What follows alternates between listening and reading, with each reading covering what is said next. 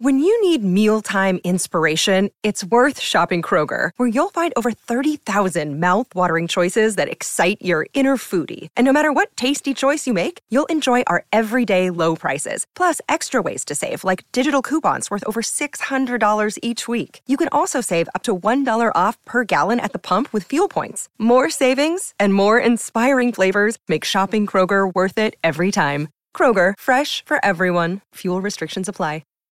This episode is brought to you by Shopify. Whether you're selling a little or a lot, Shopify helps you do your thing, however you cha-ching. From the launch your online shop stage, all the way to the we just hit 1 million orders stage. No matter what stage you're in, Shopify's there to help you grow. Sign up for a $1 per month trial period at shopify.com/special offer, all lowercase. That's shopify.com/special offer. Bitch boys, bitch boys. Bitch boys, bitch boys. Bitch boys, bitch boys. Bitch boys, bitch boys. Bitching the fuck out of shit. Binge Boys, that show you know. I gotta work on that. Maybe. You might know it. You might know it. You might not. Maybe you can't really pull us up. You have to download. I guess you have to, like, seek us out. There's nowhere you'd be going where Binge Boys just popped up and you're like, I'm going to click on this site unseen. Unless it was an accidental download. Yeah, but we don't get featured. It's not like Apple or Spotify are putting us on our ugly mugs on the homepage. Not yet, Lon. Not yet. Whether you've chosen us or if this is the hypothetical accidental download. I think that could be like a detective, like a murder mystery. The accidental download. It's like a Poker Face episode. The accidental download. And then it's like, wait, now, I don't understand why you would have put this on your phone. It doesn't seem like the sort of thing that would go on your phone. I just thought I would ask. That is Lon's Natasha Lyonne by way of Paul Giamatti. It's note perfect, my Natasha Lyonne. You are the love child of Natasha Lyonne and Paul Giamatti. Yeah, if I was trying for Paul Giamatti, I think I could get closer on Paul Giamatti than Natasha Lyonne.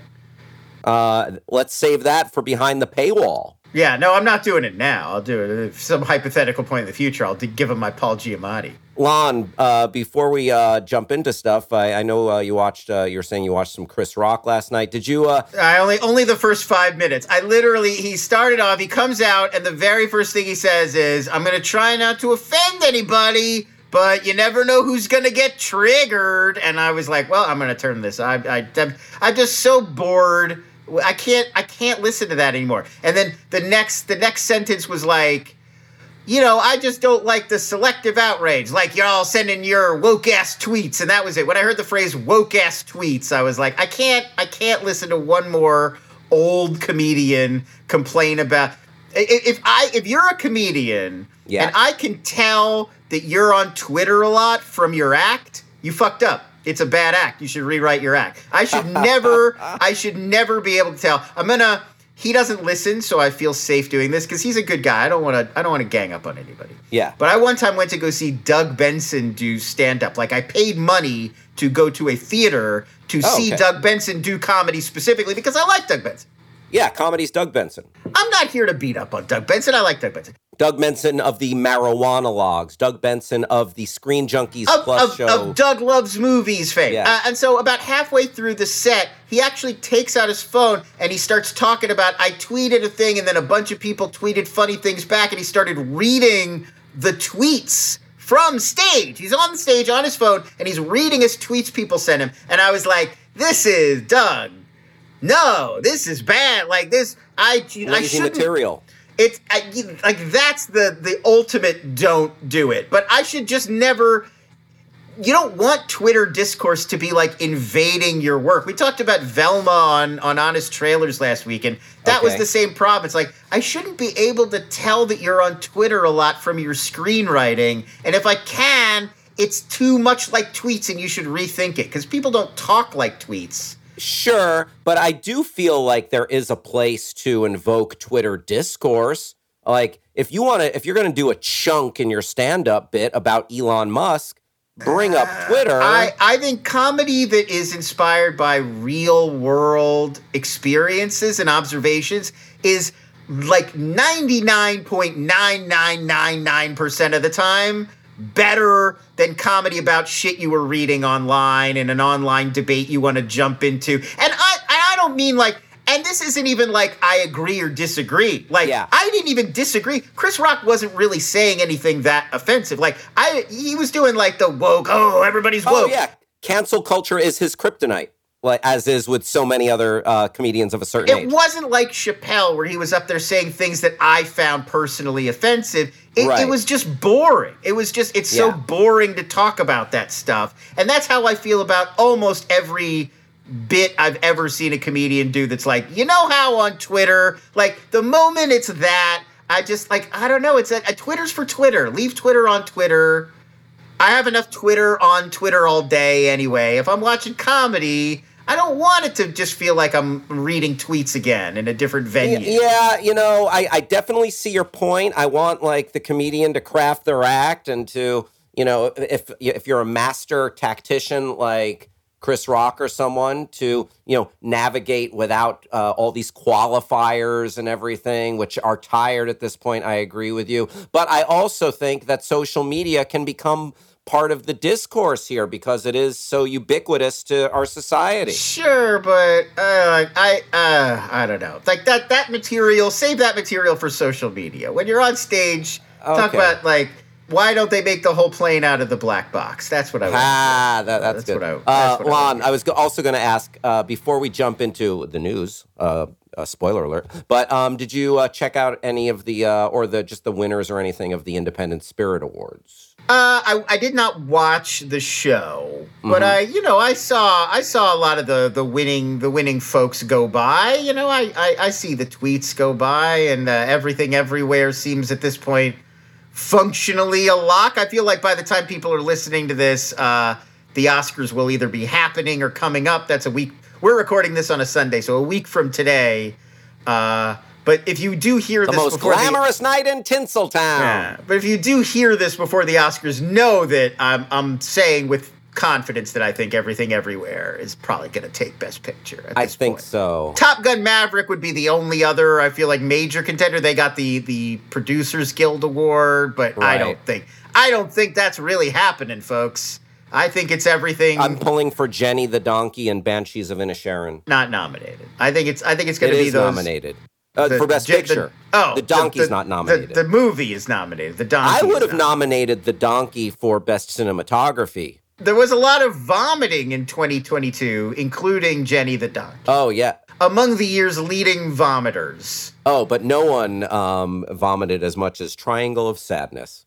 Honestly, I feel like Babylon undervalued in terms of the amount of and prominence of the vomit. Like, Babylon's got almost... Oh, I still haven't seen the Damien Chazelle epic. Babylon's got almost as much vomit as Really? Triangle of Sadness. There's a lot of vomit, and there's a big showcase vomit scene. Okay. Now I'm moderately intrigued. I don't want to oversell it, but definitely another. When I was watching it, I was like, "Wait, there's multiple like big vomit movies this year? That's an interesting wrinkle." Maybe we should put our puke talk behind the Patreon wall. Yeah, the year in vomit. Now let's jump into the news with Lon. The news with Lon. I also recently watched Marcel the Shell with Shoes On. Also vomits in the movie. There's also some prominent Marcel vomiting. No. I saw it. When Marcel first goes on a car ride and they put a little newspaper down and Marcel's riding and he keeps throwing up from the speed. I'm of two minds of that film. It was lovely, and it was also a little bit of a snooze. It lulled me into a little bit of a slumber. It's doing the thing. You know how every review of it came out, and it was like, I can't believe a movie about a shell is making me feel emotion. And that's. I'm not saying it's poorly done. It was well done, but We'll believe it because that's what movies do. In 2023, it's weird to me that we're shocked by the idea that a person could animate something we normally think of as inanimate and make you care about it. That's what That's what visual storytelling does. It invests things with inner life. It makes you care. It's just a movie. Of course it is. Of course it makes you care. It's like Welcome to the World, baby girl. Bob Hoskins was rubbing up on Jessica Rabbit, animated 30 years ago. But I just mean, like, every Pixar movie is like, well, I can't believe that you were able to make me care about a robot in the future on a ruined planet. Like, well, of course, that's how movies work. If you play the right music and you film it in the right way and you give it human qualities and Jenny Slate's voice, then we're going to make you care about it. And if you anthropomorphize a thing, then I'll listen to that thing. There's a preciousness sometimes about this stuff. And it felt like it was even made with that awareness. Like, oh my God, when this gets bittersweet and melancholy, people are going to lose their minds about shells being melancholy. And it was the same thing. And I don't want to get into Everything Everywhere All at Once. I liked that movie. I know people love it a lot. I don't want to bash on it. I'm not here to do that. But it's the same thing with the rock sequence in that one. Like, I can't believe that they put a pair of googly eyes on a rock and made me care. And it's like, yes, because there's cinematography and there's an orchestral score and dialogue and there's a lot of artistry that came together to invest these rocks with meaning and emotion, and that's why you care about them. It's not a magic trick. Yeah. Between you, me, and these four headphone ear muffs, I think that film is slightly overrated. Everything Everywhere All at Once. I feel like. I liked it a lot. I think it's very clever. I like it a lot. Like it's the emotional stuff didn't work as well for me. It just felt like the comedy didn't work for me. I just felt like it was a little thin. Like, you get to the end and it was like, yep, they were a dysfunctional family, and then I don't really feel like the psychological understanding of this family, or like the way that the family dynamic sort of plays out, is really any more complicated than like the Mitchells versus the Machines, or like a family comedy. Like, the themes are very broad. It's like they don't listen to each other, you know? And like, that's really the core conflict. And the way people are talking about it, I expected it to have a little bit more of a complex emotional arc or dynamic. I like the emotional arc against the backdrop of the multiverse. It just felt a little straightforward. A strict Asian family and this young girl who is, she's lesbian or gay. And I just wanted it to really involve itself with that more. And it feels like it's way more into the universe jumping and the comedy. The actual family emotion and drama felt like it got kind of the short shrift at the end. It was just really like, and then they worked it out. Yeah, I wasn't into the whole raccoon ratatouille. I didn't really I thought that was funny. It was the butt plug stuff was a little like, all right, yeah, butt plugs. Yeah. But there's a lot I like about it. See, I think I love what it is. I love everything they went for, but there's a lot that I felt like, I felt like Jamie Lee Curtis, who's like I think she won the Independent Spirit Award last night, and everyone's saying she's going to take the Oscar. I felt like she was in a different movie. Like, it was like she was playing an over-the-top sketch comedy character. I don't know. Listen, people are going to hate us for bashing. They're going to be mad. Darling. They're going to be mad at us for this. Yes. Yeah. Listen, it's fun. I thought it was good. I thought it was very clever, and I enjoyed watching it. I don't think it's a bad movie. I don't think it's a bad movie. Listen, I would nominate it. I wouldn't award it. I wouldn't have even nominated it. No, you know what? No way. It's at LONS on Twitter. If you want to. I would not. I'll tell you. You want to hear the 10? If Lon ran the Oscars, what the 10 Best Picture nominees would be? I can read them to you. Sure.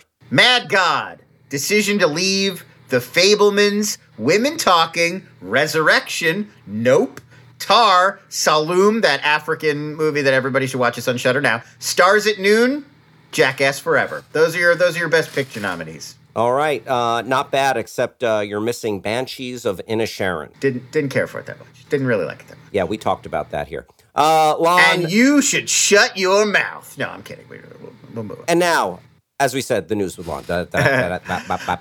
Succession. We learned this week that Succession, it's coming back soon, but for the last time. Season 4, the next season is going to be the last. There's 10 more episodes left total. So we get new episodes return on March 26th, but there's only 10 more total left to go in the entire show. This season, of course, opening with Waystar Royko on the verge of selling to tech mogul Lucas Matson. That's played by Alexander Skarsgård. In a deal that will cut out most of the Roy offspring and leave Logan Roy alone becoming enriched.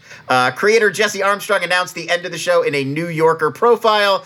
He explains basically there was always going to be a time limit on the show. It's called Succession. It's about this moment in the lives of these characters. Yes. And he was like, I could have theoretically just kept it going on forever, 10 seasons or more, and we never really get to true Succession, but he didn't want that to happen. He wanted it to have a final point and write a real ending, and so he did that this year. So that's it. Oh, I mean, it's going to be a real blow to the prestige TV landscape when Succession leaves. Well, yes and no. I mean, this is probably HBO right now has like more big popular shows than in any other time in recent memory. So they got House of the Dragon, they've got Euphoria also going. They got The White Lotus, and then brand new, fresh on the scene, a little show called The Last of Us, Hal. So. If there were ever a time when HBO could probably afford to drop one big popular show, now is the time, because a lot of those other shows they're new. They had two big recent successes with House of the Dragon and Last of Us. So I think the next generation, at least, of HBO shows is now like fairly solidified, and they can afford to lose Succession. I mean, you never want to lose a huge show that's popular, but I think in the landscape we're talking about, the writing on Succession is so much sharper and wittier and like just a cut above all of those other shows that we're talking about. It probably is also, it's going to be a blowout, like in terms of viewership. I bet a lot of people this year, now that they know it's ending, are going to go back and get into Succession. You sort of always see that happen when the big show has its final season. Like Game of Thrones' final season blew all the other seasons away in terms of viewership because people caught up. Yep. So like all the word of mouth, all the memes, all the Succession. I want to be part of this cultural phenomenon, right. So I think moment. Succession season 3 had so much hype, and now 4 is going to arrive with all this hype. So I bet that the views this year, they're going to have a huge season. So that'll probably make it worth their while as well. And then they've said there aren't any spin-offs currently in the works, and it's a sort of tentatively, but you never know. Give them 2 or 3 years, we could theoretically spin one of these characters off and do a new show. Oh yeah, let's get lanky Cousin Greg his own show. You could have Cousin Greg could have his own show. I think, J. Smith Cameron, you could give her own show. There's a lot of these actors that I think you could follow them. Who's J. Smith Cameron? She plays, I'm blanking on the name of her character. She is, the older executive, Jerry Kellman. Jerry Kellman. Yes. I blanked on her name for a second. So you can, like Jerry's going to get another job after Waystar Royko. What's she up to next? And then David Richey, he's also in there. The guy with Sledgehammer.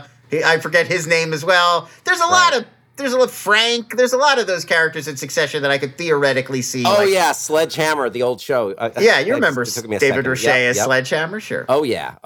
That was good stuff back in the day. So anyway, I feel like a lot of those people you could see popping up in another show that's set in the same like business world, but didn't necessarily need to have like one of the Roys in it. Right. Or, let's see, if Jeremy Strong wants to do Kendall's next phase as a show, who's to say no? TBD. I want, as long as we get Brian Cox doing more of those McDonald's commercials, I'll be happy. Yes. Oh, you want to steal? Don't try to steal my French fries. Get your own. Da da da da da. If you are British and you get old enough, you just get a license to be like really mean and cranky, and everybody just like celebrates it. Like I love that Brian Cox has this license to be really mean. And if it was, hates Jeremy Strong. Yeah, and if it was anyone else, people would be like, "This is a horrible thing to say about your coworker," because it's Brian Cox. We're like, yeah. Oh, didn't he come out with a book where he was shitting on Johnny Depp? Everybody. Everybody. Like, he just shits on people, and we're like, you're Brian Cox. It's okay, Yeah. You've earned it. You're going on 80. You've earned it. He came out and he was like, this is Jeremy Strong. This is not real acting. And Jeremy Strong is like, he's allowed. He's Brian Cox. He's allowed to say that about me. Oh, I enjoyed reading recently that Brian Cox enjoys smoking that sticky icky shit long. Yeah, well, don't we all? Sure. Let's move on. According to CNBC, Disney now plans to convert ESPN's website and app into a free unified hub for all live sports streaming. So there'll still be ESPN Plus, the paid subscription service, where you'll get all of ESPN's coverage of all the sports they have. But there will also be the free ESPN app and website, which is just like a guide to what's happening that day in the world of sports, but it will link out to rival platforms. So if they're showing the PGA Golf Tour on CBS and Paramount Plus, you'll be able to link to that directly from ESPN.com, even though Disney does not own CBS or Paramount Plus. And that includes things like regional sports networks. We're seeing these local services like MSG Plus or Bally Sports Plus that just serve certain markets. You'll be able to link out to those from ESPN. The Big Ten Network. Exactly. So those will all link out from ESPN.com. So they're going to try to be the one-stop place you go where you're like, what sports are happening today? What's streaming where? I need to know where to go watch my Foxy Boxing. Field hockey championships, Sure. Oh, clamoring for a little college field hockey. Yeah. What about the Lingerie Football League? I don't think that's considered sports. I think that's adult entertainment. That's gonna link from AshleyMadison.com. Oh my gosh! What about the Spice Channel? your favorite service, Ashley Madison? No, I'm faithful. I'm faithful. I'm a faithful husband. Home of Wife, guys. Oh yeah. So Rolling Stone last week came out with an expose about the upcoming HBO series The Idol. This is, of course, the show. It's Sam Levinson from Euphoria joining forces with R&B superstar The Weeknd, or The Weeknd, as I call him. Is it supposed to be, he's like, it's The Weeknd, but he's The Weeknd? Because that's what, without the E, it kind of looked like that's how you're supposed to say it. But I don't know if he's not Weeknd. Oh. He's The Weeknd.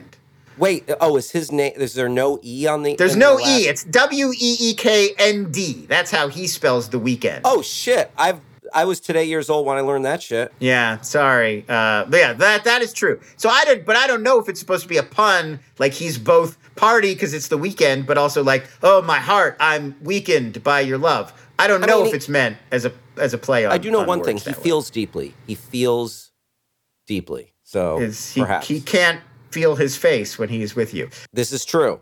So this is a show. These two goofballs created it together, and Weeknd's also going to star as a guy a club owner in LA who also is like a cult leader, spiritual guru, something. He's got a lifestyle organization. He's like a Jared Leto type. Exactly. Thank you. Yeah. So the story concerns that he plays that character, and that character embarks on this like dangerous, provocative relationship with a up and coming pop star who's played by Lily Rose Depp, Johnny Depp's daughter. Now, so are you describing this show or the NXIVM documentary?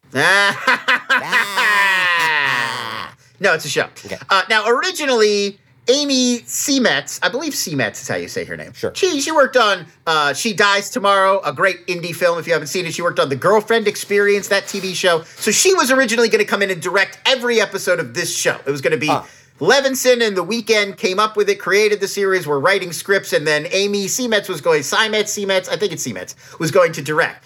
She left the project several months ago, citing creative differences. Sam Levinson took over, so he's now show-running, directing the whole thing.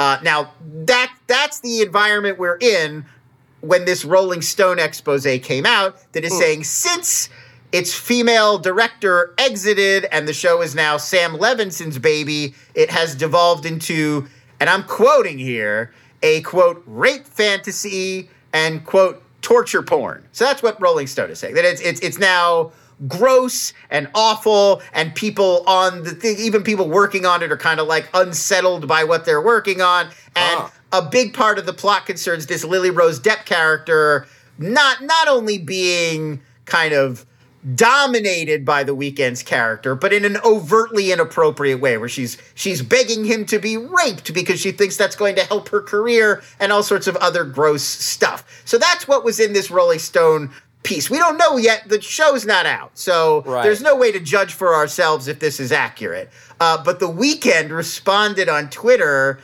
by posting a clip from the show. And in the clip, Dan Levy from Schitt's Creek is like, he in the show, I guess he works for Lily Rose Depp. He's like her PR guy, or he's doing publicity for her or something. And so in the clip, he's trying to sell her on, Rolling Stone wants to do a feature on you. You should do this feature in Rolling Stone. And she's there with The Weeknd, and The Weeknd is basically talking for her.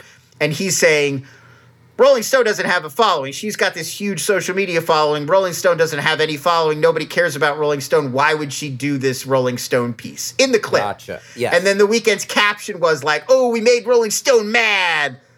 And so his implication is they wrote this whole expose as like revenge on the show for implying that they don't have a lot of social media followers. Like, how dare you step on our feet? We're Rolling Stone. It's a little bit of a long way around, because also in the show, like, they're fictional characters. Like, it's not like this is about a real person who's like, I'm not going to do Rolling Stone because I have a bigger following. Like, well, you just wrote that into. Why would Rolling Stone be offended by a fake story that you wrote where you have more followers than they do and you don't need? The Weeknd has been in Rolling Stone. It's not like he's saying, The Weeknd don't need to do Rolling Stone. People are easily offended.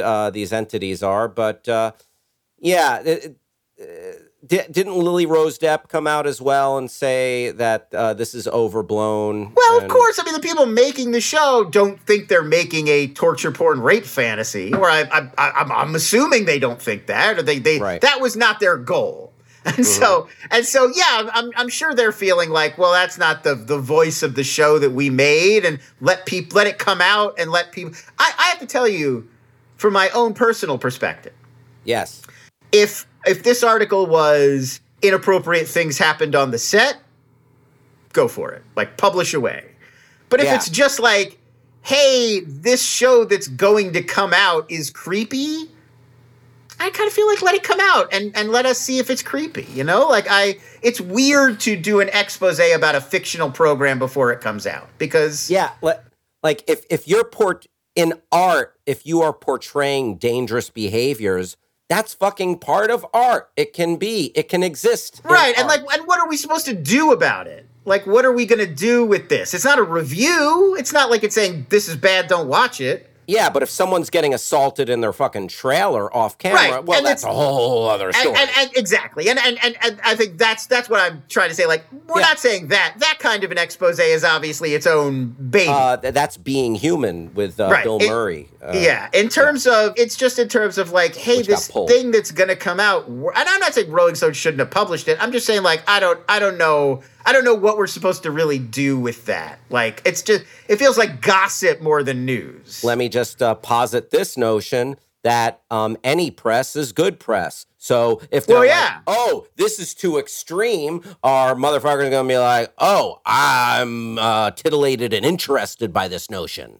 Yeah, I doubt HBO Max is like devastated that this happened, because, hey, if the first way that people hear about a new show is it's so awful and controversial that Rolling Stone is disgusted, like, a lot of people are going to tune in to be like, oh, I got to see what this is all about. Mm-hmm. Or I got to tune in to get something new to fuel my outrage for me to tweet about and get Chris Rock all mad. There you go. Don't be selectively outraged. You have to be outraged by everything or nothing. That's what Chris Rock says. There you go. A stage play based on Stranger Things, titled Stranger Things: The First Shadow, will debut on London's West End later on this year. The show is based on, Matt and Ross Duffer, who created Stranger Things, it's based on an original story that those guys came up with. But the show was actually written by Kate Treyfree, who she's a Stranger Things writer. And then she joined forces with a guy named Jack Thorne, who wrote the Harry Potter play, Harry Potter and the Cursed Child. So the Harry Potter play guy also is writing the Stranger Things play. He's just like your go-to We're turning IP into a Broadway show. Bring in Jack Thorne. If you have a YA IP, he's your scribe. He's going to turn it into a play. So anyway, he's right. It's going to be set 25 years before the events of the show Stranger Things. And they're going to feature younger actors playing versions of Chief Hopper, Joyce Maldonado, Bob Newby, and Henry Creel. He's the guy, the kid who becomes Vecna. So, gotcha. So is one of those guys that you mentioned Matthew Modine? No. Chief Hopper, David Harbour, Joyce Maldonado, Winona Ryder, Bob Newby, Sean Astin. That's Sean Astin's character. There you go. So remember, he went to school with Joyce. So we'll see him as like a young man who's got a crush on her, and she won't really give him the time of day or whatever. I'm assuming that's what it'll be. And then Stephen Daldry, who did Billy Elliot, like a real film director, The Hours, he's gonna direct. All right, I'll give it a chance. Well, you're not in London. You're not going to fly to London and give it a chance, you liar. Give it a chance. I don't believe you. I bet it's going to be a jolly good time. Have you ever seen a show on the West End? Oh, are you talking about the East End Boys and West End Girls? Well, that is what the Pet Shop Boys are referencing. But the West End is like the Broadway of London's London. Broadway. It's London's Broadway. No, I've never been to I've never had a theatrical experience there.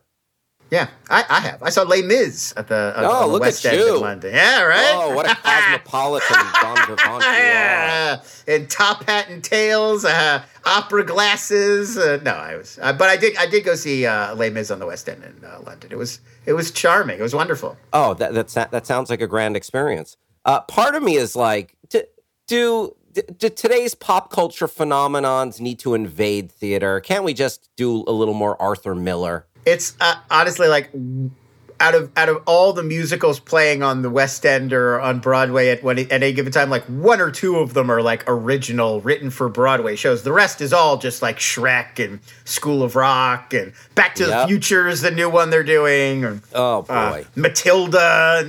That's the only way to get people to come pay for the tickets and come see the show. Yeah, it's just like Hollywood. Give them the IPs they know and love. Right. Jeez. I saw School of Rock on Broadway as well with my mom. She wanted to see that one. I wanted to see Beetlejuice, also an IP show, but we didn't go see that one. We did School. Andrew Lloyd Webber wrote the School of Rock songs. How about that? Last thing about theater, and then we can move on. If you go, I don't know if this was just School of Rock or if you go see anything today that was written by Andrew Lloyd Webber, but before the show starts, they play a audio greeting from Sir Andrew Lloyd Webber, and it's really, hello, welcome, thank you for coming to see School of Rock. It's like very formal, and I really enjoyed it. Also, Paul F. Tompkins does his Andrew Lloyd Webber impression, and it really you don't. When you hear the real Andrew Lloyd Webber, you're like, oh, Paul F. Tompkins is doing a very good job. It clicks. It clicks. Yeah, it all clicks. Nice. Robert De Niro formally signed on to star in a limited series for Netflix from Narcos vet Eric Newman. The show is called 0 Day. We don't have a lot of details on what it's about. Political, conspiracy, thriller of some kind. There are rumors that De Niro plays a former U.S. president, but I cannot confirm that at this time. That's just a rumor. Leslie Linka Glotter, very well-known TV director, Homeland, Mad Men. I think she did Twin Peaks as well. She's going to direct all 6 episodes. Oh, tremendous. You know what? I enjoy Robert De Niro a great deal. You like Robert De Niro. Bold. Yeah, a bold stance from Hal Rudnick. I'll make that hot take. A bold stance from Hal Rudnick. Enjoys the work of Bobby D. Color me interested. It's his first ever major TV role. We're seeing that a lot. Harrison Ford now popping up on TV. Bobby D. There's very few actors left who really are not also making TV shows. Like Leonardo DiCaprio, Holden Strong. Yeah, Brad Pitt. Tom Cruise, Angelina but like Jolie. not a lot of those folks. Most of them have broken down and agreed to do a TV show. Coming to the small screen, Lon. Yeah, I mean Meryl's doing TV. She's going to be in Only Murders in the Building now. Once you got that, Nicholson was like the last of that generation that would never do TV.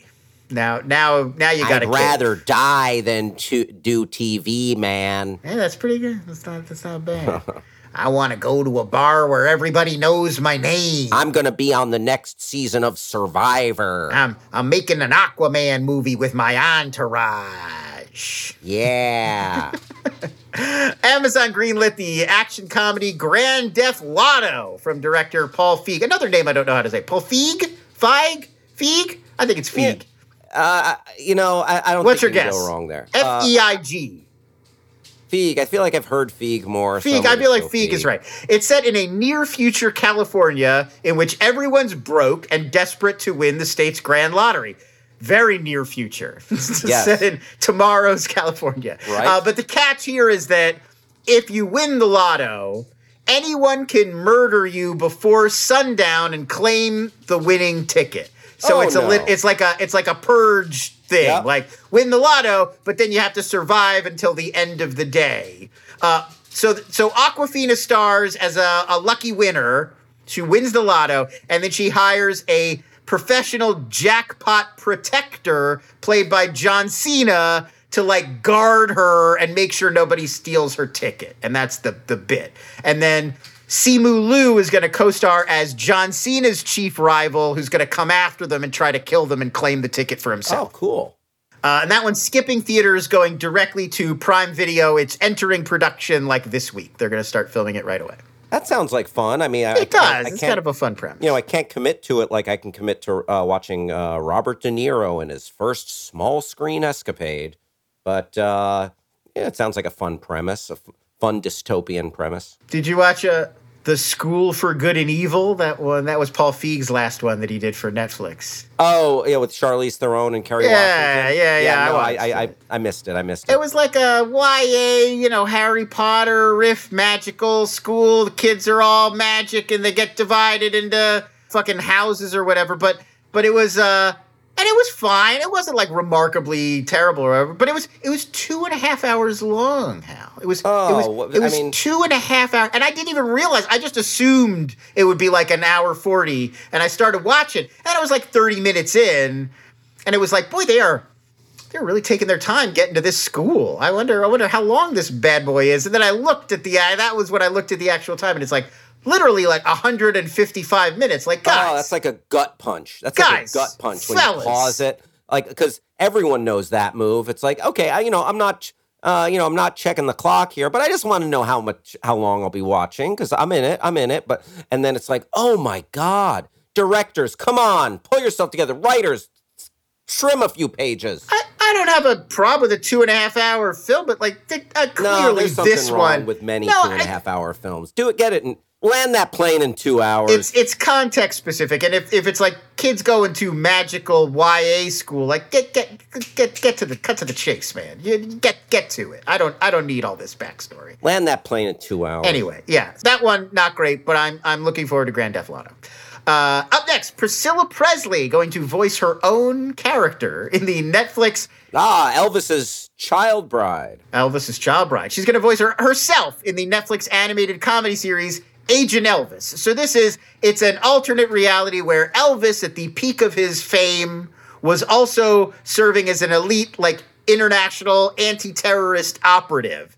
So we're going to have Matthew McConaughey voicing Elvis, but Priscilla, his wife Priscilla, in the series is going to be voiced by the real Priscilla Presley. The rest of the cast, Caitlin Olsen, Johnny Knoxville, Niecy Nash, Tom Kenny, and Don Cheadle, also going to be voices in this thing. It debuts soon on March 17th. We're going to have Agent Elvis in our lives. Oh, wow. Is there any truth to the rumor that Tom Kenny is playing SpongeBob SquarePants in this universe?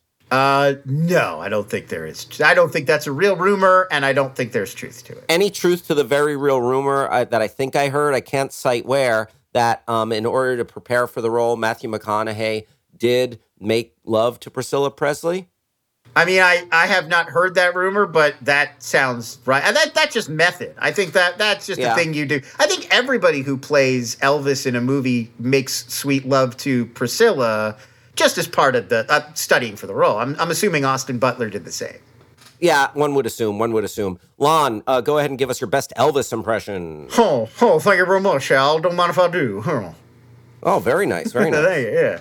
I'm no Austin Butler, but that's also because I don't want my voice to get stuck like that forever. Oh, yeah, because you run that risk. He tempted fate. Yeah, he's still doing it. We're like, well, baby, I grew up in Anaheim, California, but this is how I talk. Nothing I can do about it now. I'm rumored to be on the short list of actors to be in Michael Mann's Heat 2, but I gotta get rid of this voice there. I'm just picturing him in Heat 2 like, oh, let me tell you, baby, that girl's got a great ass. Oh, you got your head all the way up. All shook up. Oh, I'm gonna steal all this music from people of color and make it my own. Oh, so woke, Hal. Jeez, had to go woke on it. Now, do you know what you've done? Now Binge Boys is going to go broke. We're going to go broke because of this. How dare you? How fucking dare you? Oh, all of our sweet podcast residuals. We all know, if you take one thing away from today's show, folks, it's that Elvis Presley invented rhythm and blues. That's what I want. Please just bear that in mind, that soul music comes from just one man, white as the purely driven snow. Dead on the toilet. He's white? That's my impression of Tom Hanks. He's white? True Crime Cable Network Reelz, R-E-E-L-Z, Reelz, signed a deal with Peacock to bring their true crime content to the streaming platform. So this is a very confusing cable network. I had not even heard of them before this story. There was a Reelz channel before that was something else. This is the same channel. So they're called Reelz, R-E-E-L-Z. I guess it used to be a movie channel. Mm-hmm. That's hence the term Reelz. Yes. They used to show films. No more. Basically, cable TV at this point is like it's like an amusement park from Scooby-Doo where it's long abandoned, but for some reason they left the power on and it's still operational even though nobody's there anymore. That's what cable TV is like at this point. Like all these networks are still up, but there's nobody watching and nobody paying for ads and like 3 people work at all of them. So they just like MTV just shows ridiculousness for 22 hours out of a 24-hour day. And like they're all running on fumes. So that's what Reelz was doing. So they abandoned movies as their concept. And now it's literally 24/7 propaganda. Like all the shows are, I'll read you a list of the shows. Please. On Patrol Live.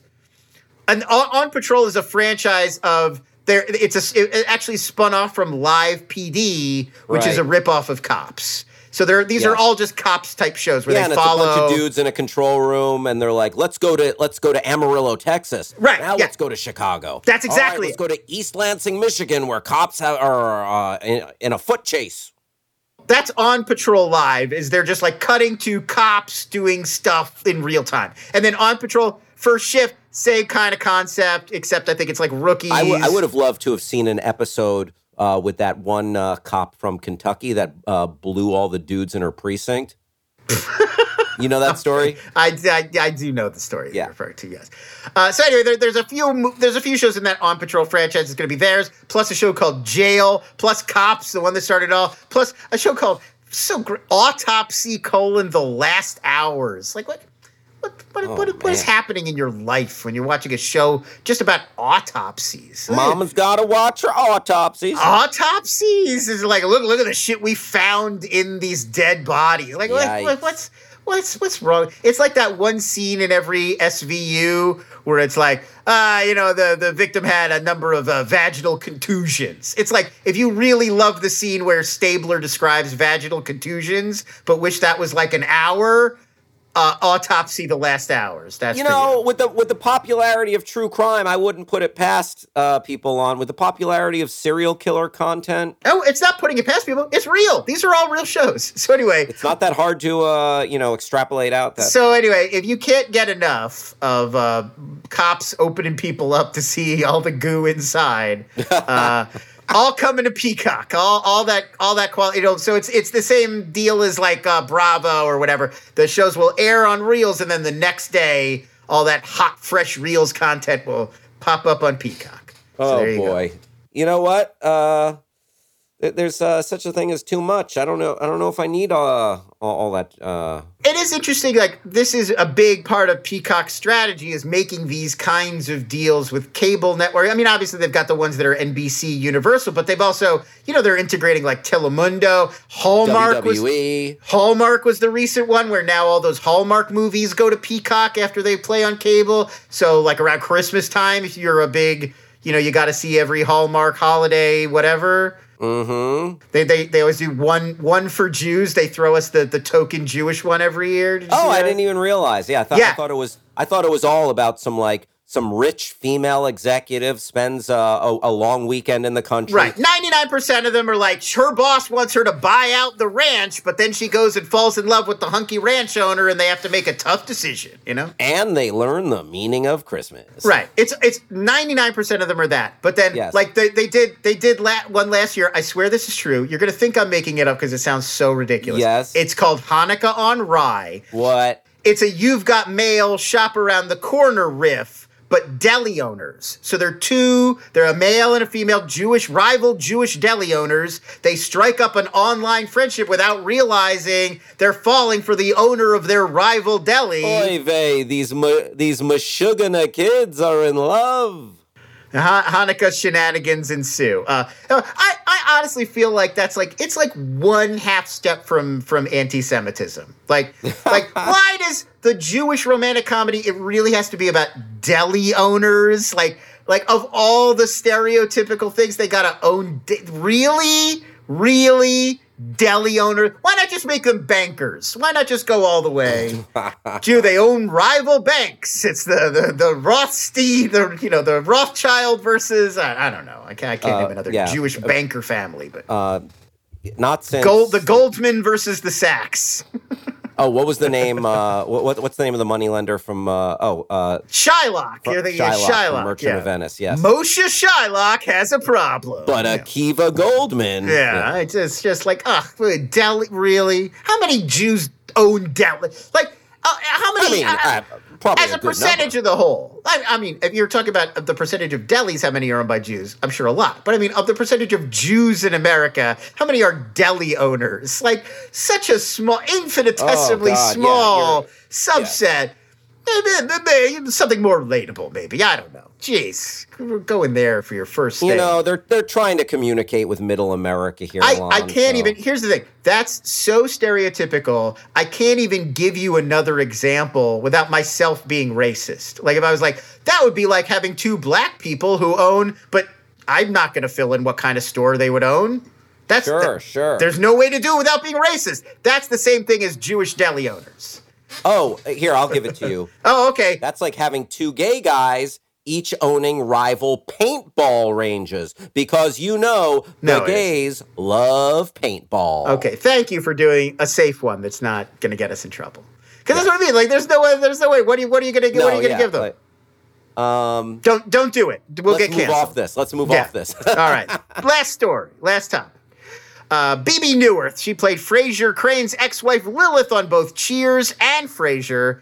She's going to reprise her role again for the Paramount Plus Frasier, I guess a sequel show, spin-off show, whatever. So in this new one, Frasier moves back to Boston, his old stomping grounds, and he's going to reunite with his son, Freddie, who's now an adult. So it's sort of a riff on Frasier, like, Frasier had his dad, John Mahoney, move in with him. Now Frasier's the dad moving in or getting reacquainted with his estranged son. But the only other character that from Cheers or Frasier that's going to be in it that we've confirmed so far is now Bebe Neuwirth as Lilith. So no David Hyde Pierce? No, David Hyde Pierce, Perry Gilpin, and Jane Leeves have all said no. They're not coming back. I think Jane Leeves and David Hyde Pierce said they weren't offered enough money and didn't want to come back. Gotcha. And David Hyde Pierce is also on Julia, that Julia Child show. Oh, yeah, he's very good on that. Yeah, right, so it might have been a scheduling thing with him, too, that he didn't want to do two shows at the same time. So he's going back to Boston. Well, that's right. So he's not going to – so presumably Niles and Daphne will stay in Seattle, so that's why they're not going to be on it. You could just explain that they're – Ted Danson and Woody Harrelson. Exactly. My guess is that because it's set in Boston, they just haven't announced it yet, but they got to be reaching out to – John Ratzenberger, Rhea Perlman, Woody Harrelson, Ted Danson, many of those cast members. Yes. Right. All those guys are still in the mix. Like we sadly lost Kirstie Alley. So she can't come back, but Coach long dead. But otherwise, most of the Cheers cast is still with us and could totally come back. So oh man. That's my guess is that now that he's back in Boston, there'll be easy opportunities to bring back Sam Malone for an episode or two or whatever. But they haven't announced that yet. All we know so far is Kelsey Grammer's back, BB Newirth is back, and then all new cast members. Okay, there you go. And this is going to be on Peacock? Paramount Plus. Paramount. So that's coming next year probably to Paramount Plus. I mean, I think they're going to... Boston, I am listening. I don't know. We don't know. No announcements yet. Be a radio. The nature of his return to Boston is still up in the air. So maybe he's back on the radio. Maybe he's seeing patients again. Maybe he's unemployed. Who knows? Are we going to be getting tossed salad and scrambled eggs? They haven't announced it yet, but I think if they don't have Kelsey Grammer singing the theme song, it's a huge missed opportunity. Oh, it's one of the great theme songs, one of the great weird theme songs in history. Just the meme-ness of Kelsey Grammer singing a new weird song, I think, is a thing. And like Kelsey Grammer loving to sing is at this point like it's an ongoing cultural motif. Even Sideshow Bob loves to sing. Oh, yeah. That's it. That's the news, Hal. That's all for the news. That was the news with Lon. Coming up, we got a couple of Netflix programs, an Amazon program. I mean, we're going to talk about them, let you know what we thought. Stick around. And it's coming up right after this. Binging the fuck out of shit. Lon, you and I watched 3 programs this week. Let's kick this off. First off, from Amazon Prime Video comes the Christoph Waltz starring The Consultant. Christoph Waltz is the titular consultant. There is a horrific death that occurs a few minutes into the show. The owner of a video game company is brutally murdered, shot by a child in his office, and the game is afoot, Lon. I thought this was fun. I watched the whole thing. I'm done. I've seen it all. How many episodes is it? I only watched 2. It's 8 half-hour episodes. I'll tell you the best thing about this. It's created by a guy named Tony Bosgalop, something like that. He's a British writer. He also created that Apple TV Plus show, The Servant, along with M. Night Shyamalan. Yes. And the best thing, the shows share a little bit of DNA. They're both these kind of like very weird, surreal kind of thrillers where a lot of the plot is driven by a character just acting in a way that seems to not make sense. That like the other characters are constantly trying to like reframe their understanding of the motives of this one character who seems to be acting in increasingly bizarre and absurd and inexplicable ways. And so both shows have that in common. The best thing about both of them is that there are 30-minute episodes. And I love the idea of doing a thriller with 30-minute episodes. I feel like it gives him so much more freedom. We're so used to the like 42, 45-minute thriller show. Yes. That seemed to be a template that is unbroken. If it's a comedy, it's shorter. If it's a drama or thriller. Right. Comedy's right. Comedies can be half hour. But right, if you're a suspenseful thing, you got to be a full hour. And I think that a lot of the time that forces episodes to add B stories, filler, whatever. There's really like the nugget of a 25-minute episode idea in there that they got to pad out to get to a 42-minute standalone episode. And he doesn't have to do that. These episodes can be very tight, and they can just have one really kind of core idea that they get to it. And I think it's very effective. And I really liked watching 8 episodes of this all in like quickly in quick succession and getting through it quickly. Like I think this is the right length and format for the show. And I really dug it on that level. Having said that, it's kind of one note. Once you sort of get what the note is, I feel like, unlike Servant, which I think they continually find ways to like reinvent the premise every few weeks or every season in a way that's interesting, this just felt a little repetitive to me. Yeah, so I think you make a good point in as much as they're able to stick. They don't have to bury the lead. They don't have to beat around the bush. Like you get the action of like the main thrust of the show within that half hour time constraint. But otherwise, yeah, I wasn't a huge fan of this show. I've only watched 2 episodes. I'm not super compelled to go in and watch more. I feel like I got it. Like there's Christoph Waltz is this evil guy who comes into, and you like I extrapolated out. Like I feel like, oh, he's probably, otherworldly or powerful, or, I don't want to give it away by accidentally stumbling into it, even though I haven't watched enough to get any big reveal yet. But he's an inexplicably weird, evil guy that comes to this video game company.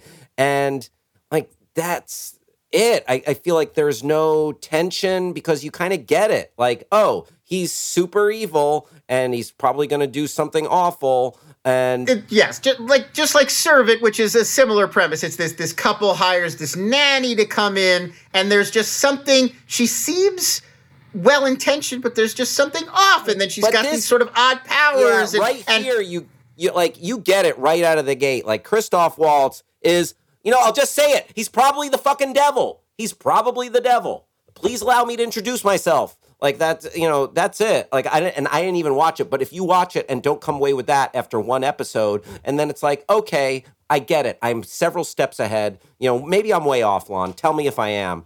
Lon's not even saying anything. Yeah. And I didn't even listen. It was so simplistic. Also, the show looks unimpressive. The show. Before we get into that, I do want to address the devil in the room thing. So you're not totally off on where things are going, but that's not like a big final twist. It's not like the whole show is leading into a revelation that Christoph Waltz is the devil and that's the big twist ending and we just blew it. It's really what is it is more complicated than just he's evil. It is what is the nature of his goal, what is he trying to do, and how is he going about it? And there are reveals and there are interesting things.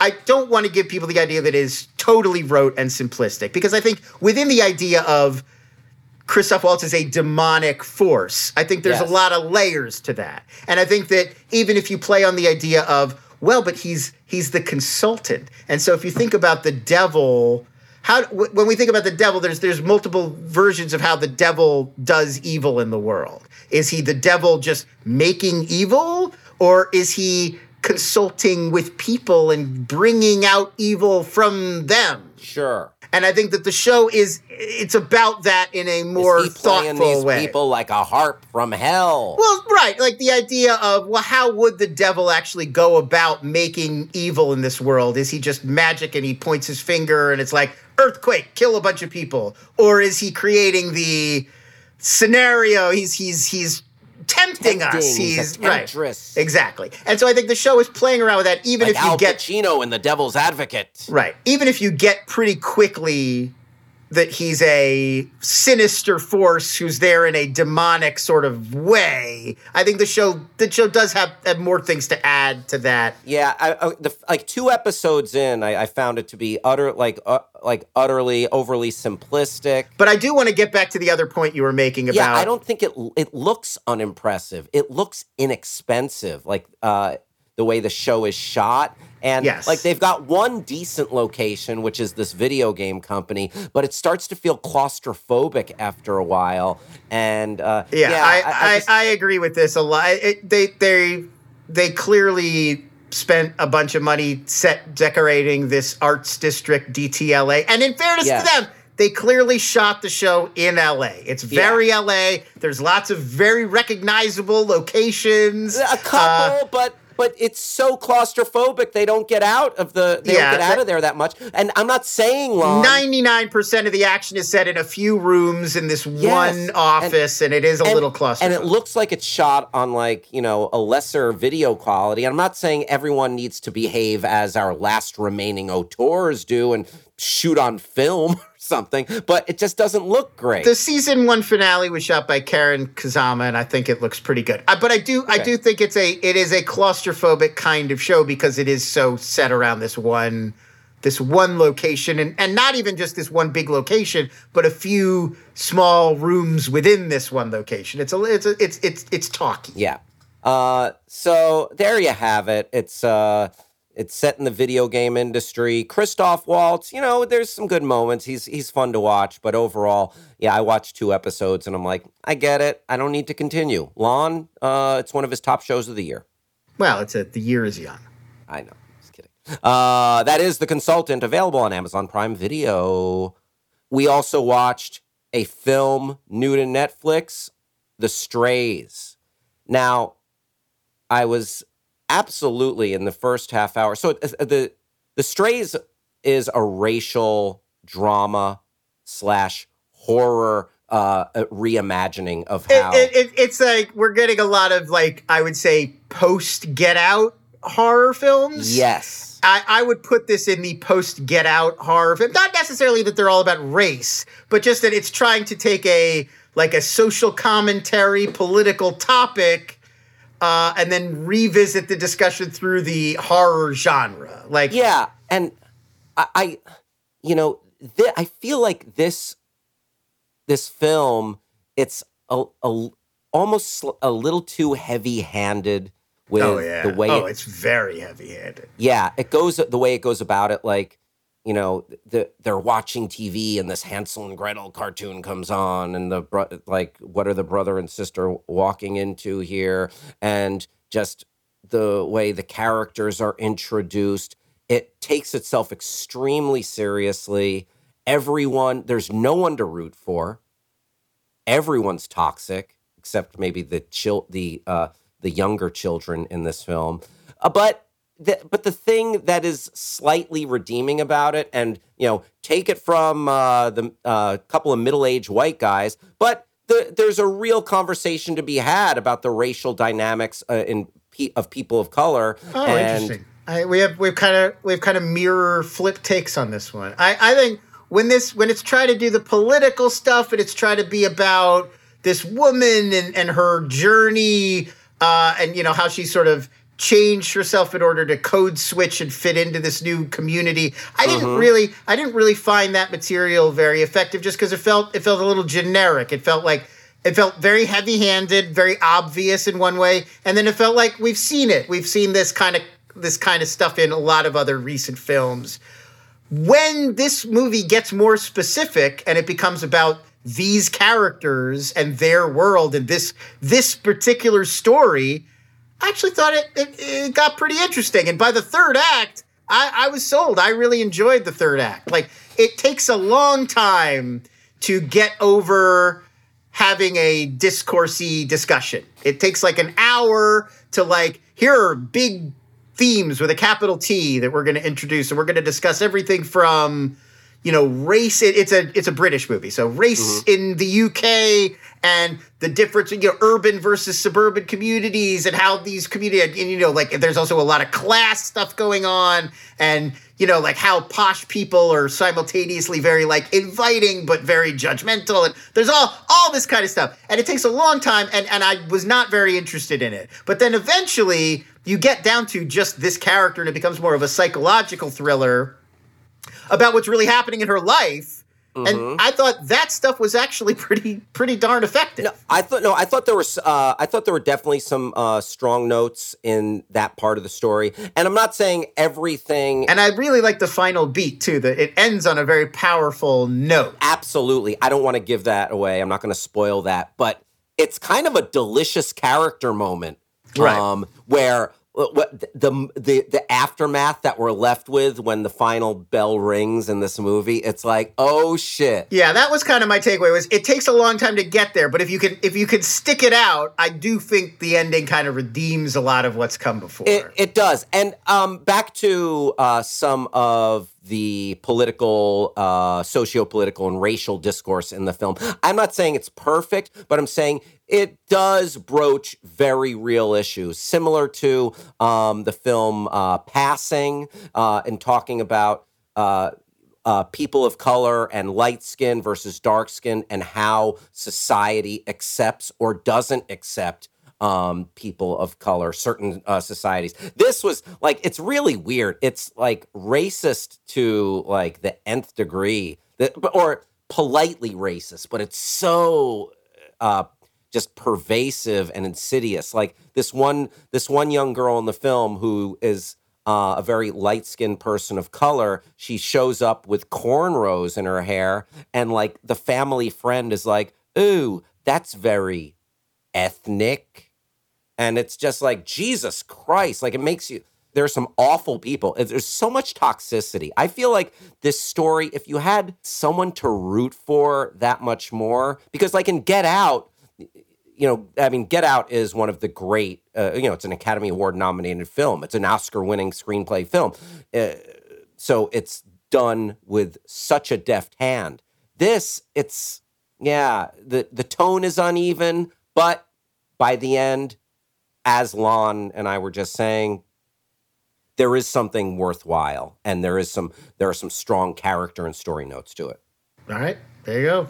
The Strays, Netflix, there if you want it. Finally, we watched a reality series out of Korea, South Korea, Physical 100. Did you finish Physical 100?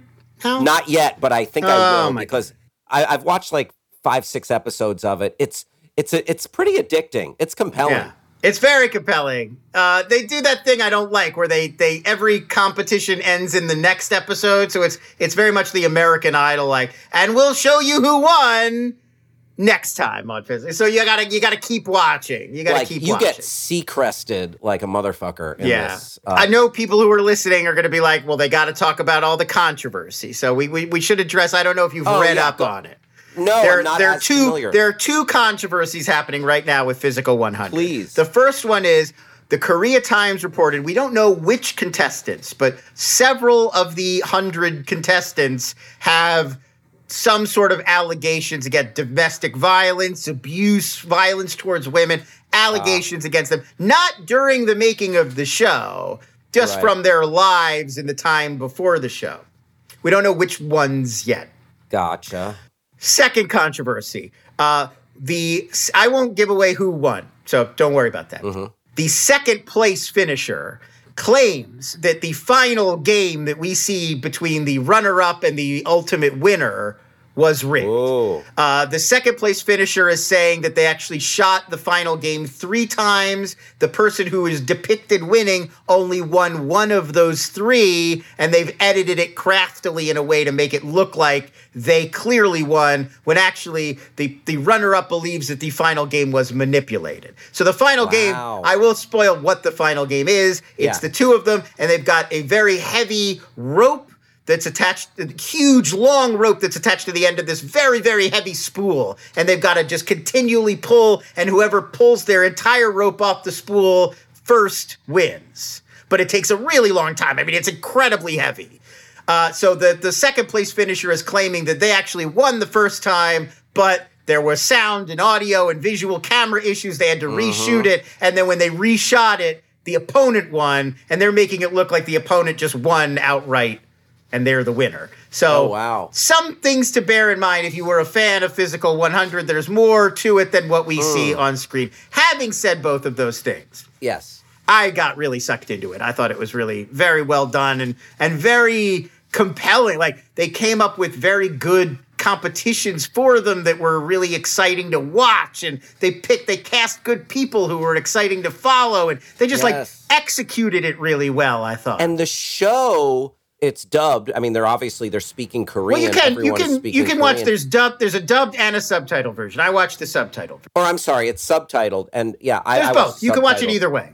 Gotcha. Yeah, I watched a subtitled version, but you almost don't even need dialogue because the way all of the competitions, they are just visually exhilarating. They're so exciting. And as Lon was saying, that these competitions are great. The one-on-one battles, the team battles, so fun to watch. It's basically just the premise is they got 100 people from mostly Koreans, but some foreign people living in Korea. Yes. And they're all kinds of different people who are all gym rats. Like, everybody's incredibly physically fit. They're all incredibly well built. They're all very healthy. Yeah, from power lifters to gymnasts to wrestlers to Army Special Forces. Right. Every variation of being like cut and really in shape is represented, from bodybuilders to just like rappers who work out a lot, to swimmers, to cyclists, to wrestlers, to social media fitness influencers. Right. To UDT, which I looked up and is the Korean version of being a Navy SEAL. There's a bunch of those guys that are like, oh, this guy's a UDT. That's like it's like being an Army Ranger or a Navy SEAL of Korea. Right. Like the elite Special Forces badass. So it's like kind of answering the ultimate question, like, who would ultimately win between all these different disciplines and all these different ways of being strong and fit? Like, what's the ultimate physique? And in sort of they've devised all these challenges for all these people to go up against each other on, single elimination. So they go from 100 to 50 to 25, eventually down to 20, and then 5. And then out of those 5, there's one ultimate winner.